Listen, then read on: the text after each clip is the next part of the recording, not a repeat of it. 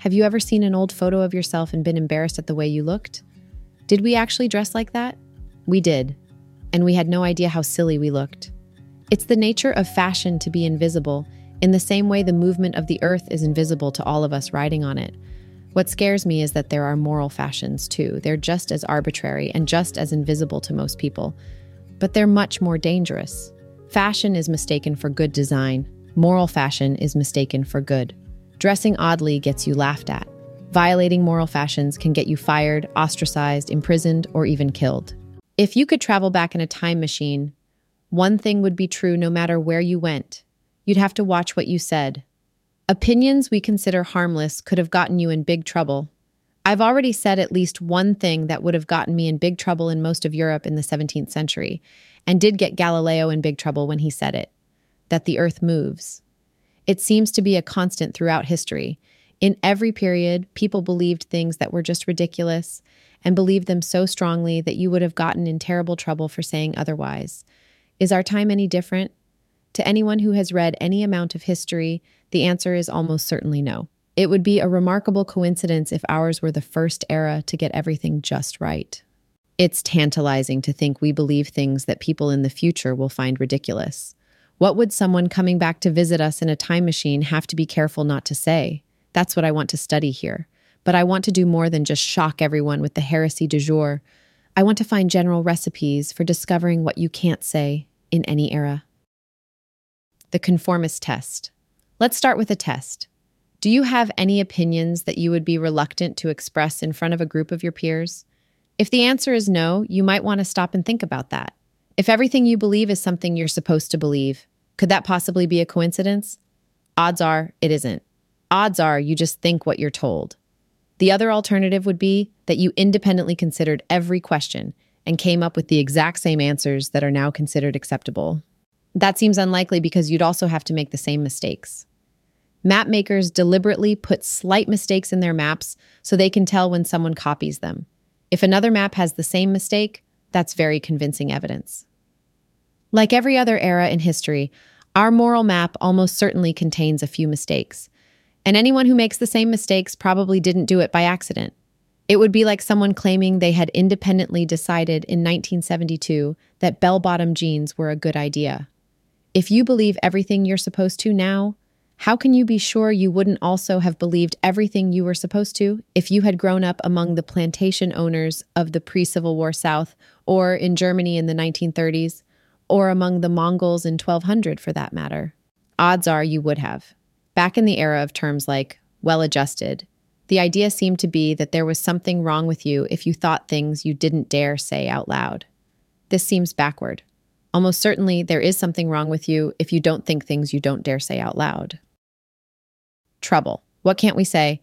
One way to find these ideas is simply to look at things people do say and get in trouble for.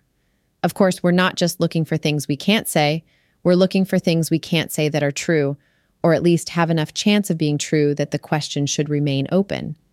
But many of the things people get in trouble for saying probably do make it over this second lower threshold. No one gets in trouble for saying that 2 + 2 is 5, or that people in Pittsburgh are 10 feet tall. Such obviously false statements might be treated as jokes, or at worst as evidence of insanity, but they are not likely to make anyone mad. The statements that make people mad are the ones they worry might be believed. I suspect the statements that make people maddest are those they worry might be true. If Galileo had said that people in Padua were 10 feet tall, he would have been regarded as a harmless eccentric. Saying the earth orbited the sun was another matter. The church knew this would set people thinking. Certainly, as we look back on the past, this rule of thumb works well. A lot of the statements people got in trouble for seem harmless now, so it's likely that visitors from the future would agree with at least some of the statements that get people in trouble today. Do we have no Galileos? Not likely. To find them, keep track of opinions that get people in trouble, and start asking, could this be true? Okay, it may be heretical, or whatever modern equivalent, but might it also be true? Heresy. This won't get us all the answers, though. What if no one happens to have gotten in trouble for a particular idea yet? What if some idea would be so radioactively controversial that no one would dare express it in public? How can we find these too? Another approach is to follow that word, heresy, In every period of history, there seem to have been labels that got applied to statements to shoot them down before anyone had a chance to ask if they were true or not. Blasphemy, sacrilege, and heresy were such labels for a good part of Western history, as in more recent times, indecent, improper, and un-American have been. By now, these labels have lost their sting. They always do. By now, they're mostly used ironically, but in their time, they had real force. The word defeatist, for example, has no particular political connotations now. But in Germany in 1917, it was a weapon used by Ludendorff in a purge of those who favored a negotiated peace. At the start of World War II, it was used extensively by Churchill and his supporters to silence their opponents. In 1940, any argument against Churchill's aggressive policy was defeatist. Was it right or wrong? Ideally, no one got far enough to ask that. We have such labels today, of course, quite a lot of them, from the all-purpose inappropriate to the dreaded divisive. In any period, it should be easy to figure out what such labels are, simply by looking at what people call ideas they disagree with besides untrue. When a politician says his opponent is mistaken, that's a straightforward criticism. But when he attacks a statement as divisive or racially insensitive, instead of arguing that it's false, we should start paying attention. So another way to figure out which of our taboos future generations will laugh at is to start with the labels. Take a label, sexist, for example, and try to think of some ideas that would be called that. Then for each ask, might this be true? Just start listing ideas at random? Yes, because they won't really be random. The ideas that come to mind first will be the most plausible ones. They'll be things you've already noticed but didn't let yourself think. In 1989, some clever researchers tracked the eye movements of radiologists as they scanned chest images for signs of lung cancer. They found that even when the radiologists missed a cancerous lesion, their eyes had usually paused at the sight of it. Part of their brain knew there was something there. It just didn't percolate all the way up into conscious knowledge.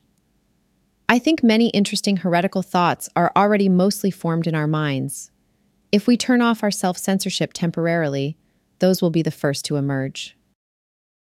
Time and space. If we could look into the future, it would be obvious which of our taboos they'd laugh at. We can't do that, but we can do something almost as good. We can look into the past. Another way to figure out what we're getting wrong is to look at what used to be acceptable and is now unthinkable. Changes between the past and the present sometimes do represent progress. In a field like physics, if we disagree with past generations, it's because we're right and they're wrong. But this becomes rapidly less true as you move away from the certainty of the hard sciences. By the time you get to social questions, many changes are just fashion. The age of consent fluctuates like hemlines. We may imagine that we are a great deal smarter and more virtuous than past generations, but the more history you read, the less likely this seems. People in past times were much like us. Not heroes, not barbarians. Whatever their ideas were, they were ideas reasonable people could believe. So here is another source of interesting heresies. Present ideas against those of various past cultures and see what you get. Some will be shocking by present standards. Okay, fine, but which might also be true. You don't have to look into the past to find big differences. In our own time, different societies have wildly varying ideas of what's okay and what isn't. So you can try diffing other cultures' ideas against ours as well. The best way to do that is to visit them. Any idea that's considered harmless in a significant percentage of times and places and yet is taboo in ours is a candidate for something we're mistaken about. For example, at the high watermark of political correctness in the early 1990s, Harvard distributed to its faculty and staff a brochure saying, among other things, that it was inappropriate to compliment a colleague or student's clothes. No more nice shirt. I think this principle is rare among the world's cultures, past or present. There are probably more where it's considered especially polite to compliment someone's clothing than where it's considered improper. Odds are this is, in a mild form, an example of one of the taboos a visitor from the future would have to be careful to avoid if he happened to set his time machine for Cambridge, Massachusetts, 1992. Prigs. Of course, if they have time machines in the future, they'll probably have a separate reference manual just for Cambridge. This has always been a fussy place, a town of eye dotters and T-crossers, where you're liable to get both your grammar and your ideas corrected in the same conversation. And that suggests another way to find taboos. Look for prigs and see what's inside their heads. Kids' heads are repositories of all our taboos. It seems fitting to us that kids' ideas should be bright and clean. The picture we give them of the world is not merely simplified to suit their developing minds, but sanitized as well, to suit our ideas of what kids ought to think. You can see this on a small scale in the matter of dirty words. A lot of my friends are starting to have children now, and they're all trying not to use words like fuck and shit within babies' hearing, lest babies start using these words too. But these words are part of the language, and adults use them all the time. So parents are giving their kids an inaccurate idea of the language by not using them. Why do they do this? Because they don't think it's fitting that kids should use the whole language. We like children to seem innocent. Most adults likewise deliberately give kids a misleading view of the world. One of the most obvious examples is Santa Claus. We think it's cute for little kids to believe in Santa Claus. I myself think it's cute for little kids to believe in Santa Claus. But one wonders, do we tell them this stuff for their sake or for ours? I'm not arguing for or against this idea here. It is probably inevitable that parents should want to dress up their kids' minds in cute little baby outfits. I'll probably do it myself. The important thing for our purposes is that as a result, a well-brought-up teenage kid's brain is a more or less complete collection of all our taboos, and in mint condition because they're untainted by experience. Whatever we think that will later turn out to be ridiculous, it's almost certainly inside that head. How do we get at these ideas? By the following thought experiment. Imagine a kind of latter-day Conrad character who has worked for a time as a mercenary in Africa, for a time as a doctor in Nepal, for a time as the manager of a nightclub in Miami. The specifics don't matter, just someone who has seen a lot. Now imagine comparing what's inside this guy's head with what's inside the head of a well-behaved 16-year-old girl from the suburbs. What does he think that would shock her? He knows the world. She knows, or at least embodies, present taboos. Subtract one from the other, and the result is what we can't say. Mechanism. I can think of one more way to figure out what we can't say, to look at how taboos are created. How do moral fashions arise, and why are they adopted? If we can understand this mechanism, we may be able to see it at work in our own time. Moral fashions don't seem to be created the way ordinary fashions are. Ordinary fashions seem to arise by accident when everyone imitates the whim of some influential person. The fashion for broad-toed shoes in late 15th century Europe began because Charles VIII of France had 6 toes on one foot. The fashion for the name Gary began when the actor Frank Cooper adopted the name of a tough mill town in Indiana. Moral fashions more often seem to be created deliberately. When there's something we can't say, it's often because some group doesn't want us to. The prohibition will be strongest when the group is nervous. The irony of Galileo's situation was that he got in trouble for repeating Copernicus's ideas. Copernicus himself didn't. In fact, Copernicus was a canon of a cathedral and dedicated his book to the Pope. But by Galileo's time, the church was in the throes of the Counter-Reformation and was much more worried about unorthodox ideas. To launch a taboo, a group has to be poised halfway between weakness and power. A confident group doesn't need taboos to protect it. It's not considered improper to make disparaging remarks about Americans or the English. And yet, a group has to be powerful enough to enforce a taboo. Co-profiles, as of this writing, don't seem to be numerous or energetic enough to have had their interests promoted to a lifestyle. I suspect the biggest source of moral taboos will turn out to be power struggles in which one side only barely has the upper hand. That's where you'll find a group powerful enough to enforce taboos, but weak enough to need them. Most struggles, whatever they're really about, will be cast as struggles between competing ideas. The English Reformation was at bottom a struggle for wealth and power, but it ended up being cast as a struggle to preserve the souls of Englishmen from the corrupting influence of Rome. It's easier to get people to fight for an idea, and whichever side wins, their ideas will also be considered to have triumphed, as if God wanted to signal his agreement by selecting that side as the victor. We often like to think of World War II as a triumph of freedom over totalitarianism. We conveniently forget that the Soviet Union was also one of the winners. I'm not saying that struggles are never about ideas, just that they will always be made to seem to be about ideas, whether they are or not. And just as there is nothing so unfashionable as the last discarded fashion, There is nothing so wrong as the principles of the most recently defeated opponent. Representational art is only now recovering from the approval of both Hitler and Stalin. Although moral fashions tend to arise from different sources than fashions in clothing, the mechanism of their adoption seems much the same. The early adopters will be driven by ambition, self-consciously cool people who want to distinguish themselves from the common herd. As the fashion becomes established, they'll be joined by a second, much larger group, driven by fear.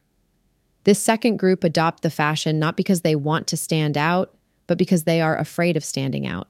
So, if you want to figure out what we can't say, look at the machinery of fashion and try to predict what it would make unsayable. What groups are powerful but nervous, and what ideas would they like to suppress? What ideas were tarnished by association when they ended up on the losing side of a recent struggle? If a self-consciously cool person wanted to differentiate himself from preceding fashions, for example from his parents, which of their ideas would he tend to reject? What are conventional-minded people afraid of saying? This technique won't find us all the things we can't say. I can think of some that aren't the result of any recent struggle. Many of our taboos are rooted deep in the past, but this approach, combined with the preceding four, will turn up a good number of unthinkable ideas. Why? Some would ask, why would one want to do this? Why deliberately go poking around among nasty, disreputable ideas? Why look under rocks? I do it, first of all, for the same reason I did look under rocks as a kid. Plain curiosity. And I'm especially curious about anything that's forbidden. Let me see and decide for myself. Second, I do it because I don't like the idea of being mistaken. If, like other eras, we believe things that will later seem ridiculous, I want to know what they are so that I, at least, can avoid believing them. Third, I do it because it's good for the brain. To do good work, you need a brain that can go anywhere. And you especially need a brain that's in the habit of going where it's not supposed to. Great work tends to grow out of ideas that others have overlooked. And no idea is so overlooked as one that's unthinkable. Natural selection, for example. It's so simple. Why didn't anyone think of it before? Well, that is all too obvious. Darwin himself was careful to tiptoe around the implications of his theory. He wanted to spend his time thinking about biology, not arguing with people who accused him of being an atheist. In the sciences especially, it's a great advantage to be able to question assumptions. The MO of scientists, or at least of the good ones, is precisely that. Look for places where conventional wisdom is broken and then try to pry apart the cracks and see what's underneath. That's where new theories come from. A good scientist, in other words, does not merely ignore conventional wisdom, but makes a special effort to break it. Scientists go looking for trouble. This should be the MO of any scholar, but scientists seem much more willing to look under rocks. Why? It could be that the scientists are simply smarter. Most physicists could, if necessary, make it through a PhD program in French literature, but few professors of French literature could make it through a PhD program in physics. Or it could be because it's clearer in the sciences whether theories are true or false, and this makes scientists bolder. Or it could be that, because it's clearer in the sciences whether theories are true or false, you have to be smart to get jobs as a scientist, rather than just a good politician. Whatever the reason, there seems a clear correlation between intelligence and willingness to consider shocking ideas. This isn't just because smart people actively work to find holes in conventional thinking. I think conventions also have less hold over them to start with. You can see that in the way they dress. It's not only in the sciences that heresy pays off. In any competitive field, you can win big by seeing things that others daren't. And in every field, there are probably heresies few dare utter. Within the U.S. car industry, there is a lot of hand-wringing now about declining market share. Yet the cause is so obvious that any observant outsider could explain it in a second. They make bad cars.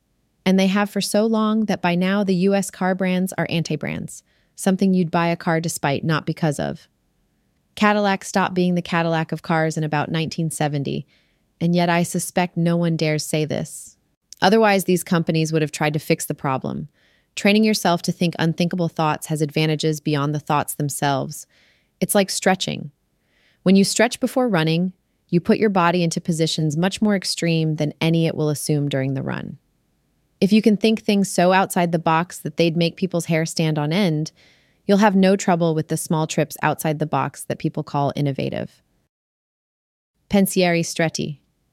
When you find something you can't say, what do you do with it? My advice is don't say it, or at least pick your battles. Suppose in the future there is a movement to ban the color yellow. Proposals to paint anything yellow are denounced as yellowist, as is anyone suspected of liking the color. People who like orange are tolerated but viewed with suspicion. Suppose you realize there is nothing wrong with yellow. If you go around saying this, you'll be denounced as a yellowist too, and you'll find yourself having a lot of arguments with anti-yellowists. If your aim in life is to rehabilitate the color yellow, that may be what you want.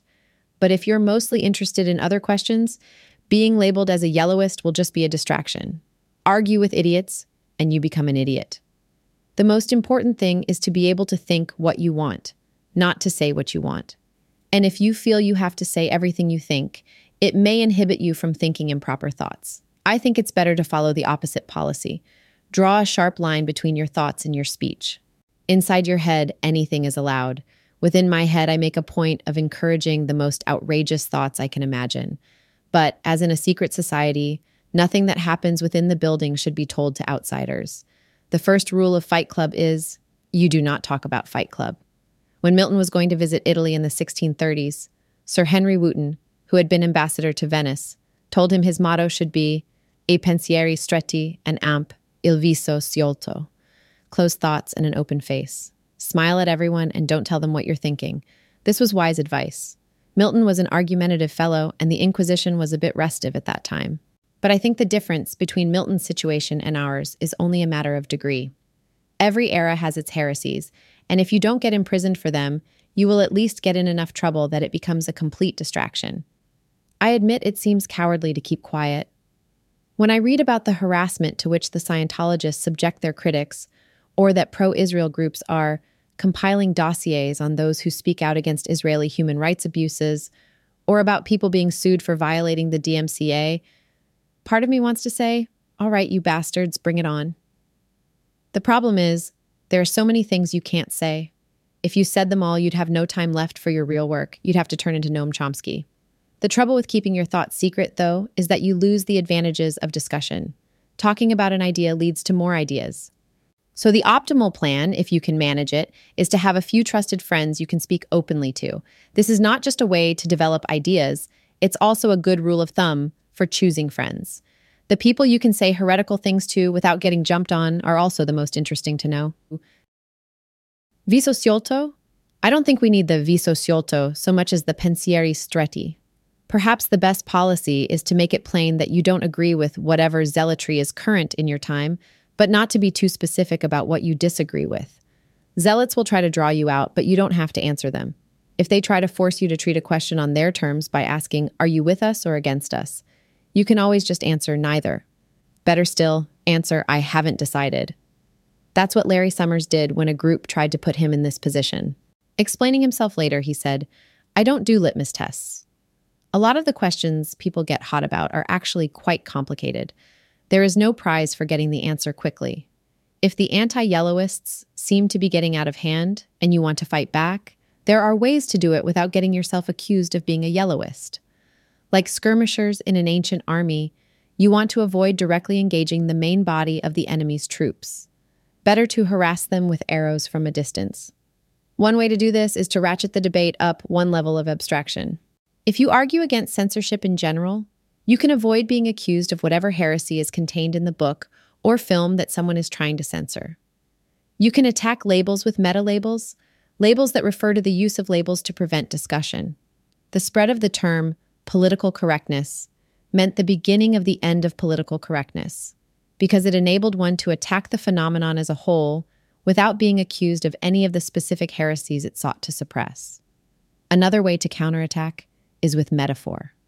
Arthur Miller undermined the House Un-American Activities Committee by writing a play, The Crucible, about the Salem witch trials. He never referred directly to the committee and so gave them no way to reply. What could HUAC do? Defend the Salem witch trials?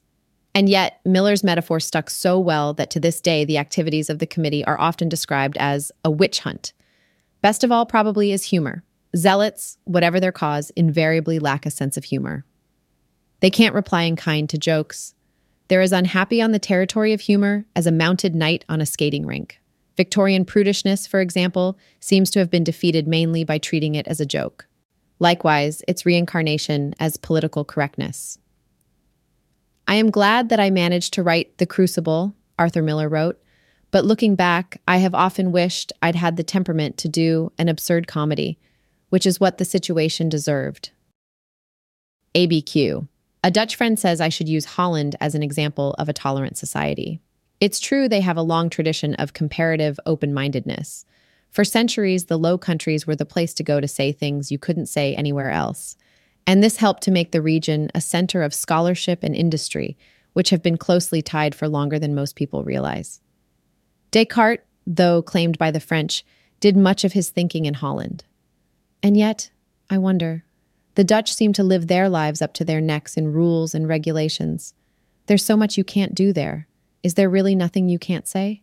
Certainly the fact that they value open-mindedness is no guarantee. Who thinks they're not open-minded? Our hypothetical prim miss from the suburbs thinks she's open-minded. Hasn't she been taught to be? Ask anyone and they'll say the same thing. They're pretty open-minded, though they draw the line at things that are really wrong. Some tribes may avoid wrong as judgmental and may instead use a more neutral-sounding euphemism like negative or destructive. When people are bad at math, they know it because they get the wrong answers on tests. But when people are bad at open-mindedness, they don't know it. In fact, they tend to think the opposite. Remember, it's the nature of fashion to be invisible. It wouldn't work otherwise. Fashion doesn't seem like fashion to someone in the grip of it. It just seems like the right thing to do. It's only by looking from a distance that we see oscillations in people's idea of the right thing to do and can identify them as fashions. Time gives us such distance for free. Indeed, the arrival of new fashions makes old fashions easy to see because they seem so ridiculous by contrast. From one end of a pendulum swing, the other end seems especially far away. To see fashion in your own time, though, requires a conscious effort. Without time to give you distance, you have to create distance yourself. Instead of being part of the mob, stand as far away from it as you can and watch what it's doing, and pay especially close attention whenever an idea is being suppressed. Web filters for children and employees often ban sites containing pornography, violence, and hate speech. What counts as pornography and violence? And what exactly is hate speech? This sounds like a phrase out of 1984. Labels like that are probably the biggest external clue. If a statement is false, that's the worst thing you can say about it. You don't need to say that it's heretical, and if it isn't false, it shouldn't be suppressed. So when you see statements being attacked as Xist or YIC, substitute your current values of X and Y, whether in 1630 or 2030, that's a sure sign that something is wrong. When you hear such labels being used, ask why, especially if you hear yourself using them. It's not just the mob you need to learn to watch from a distance. You need to be able to watch your own thoughts from a distance. That's not a radical idea, by the way. It's the main difference between children and adults. When a child gets angry because he's tired, he doesn't know what's happening. An adult can distance himself enough from the situation to say, "Never mind, I'm just tired." I don't see why one couldn't, by a similar process, learn to recognize and discount the effects of moral fashions. You have to take that extra step if you want to think clearly. But it's harder, because now you're working against social customs instead of with them. Everyone encourages you to grow up to the point where you can discount your own bad moods. Few encourage you to continue to the point where you can discount society's bad moods. How can you see the wave when you're the water? Always be questioning. That's the only defense. What can't you say? And why?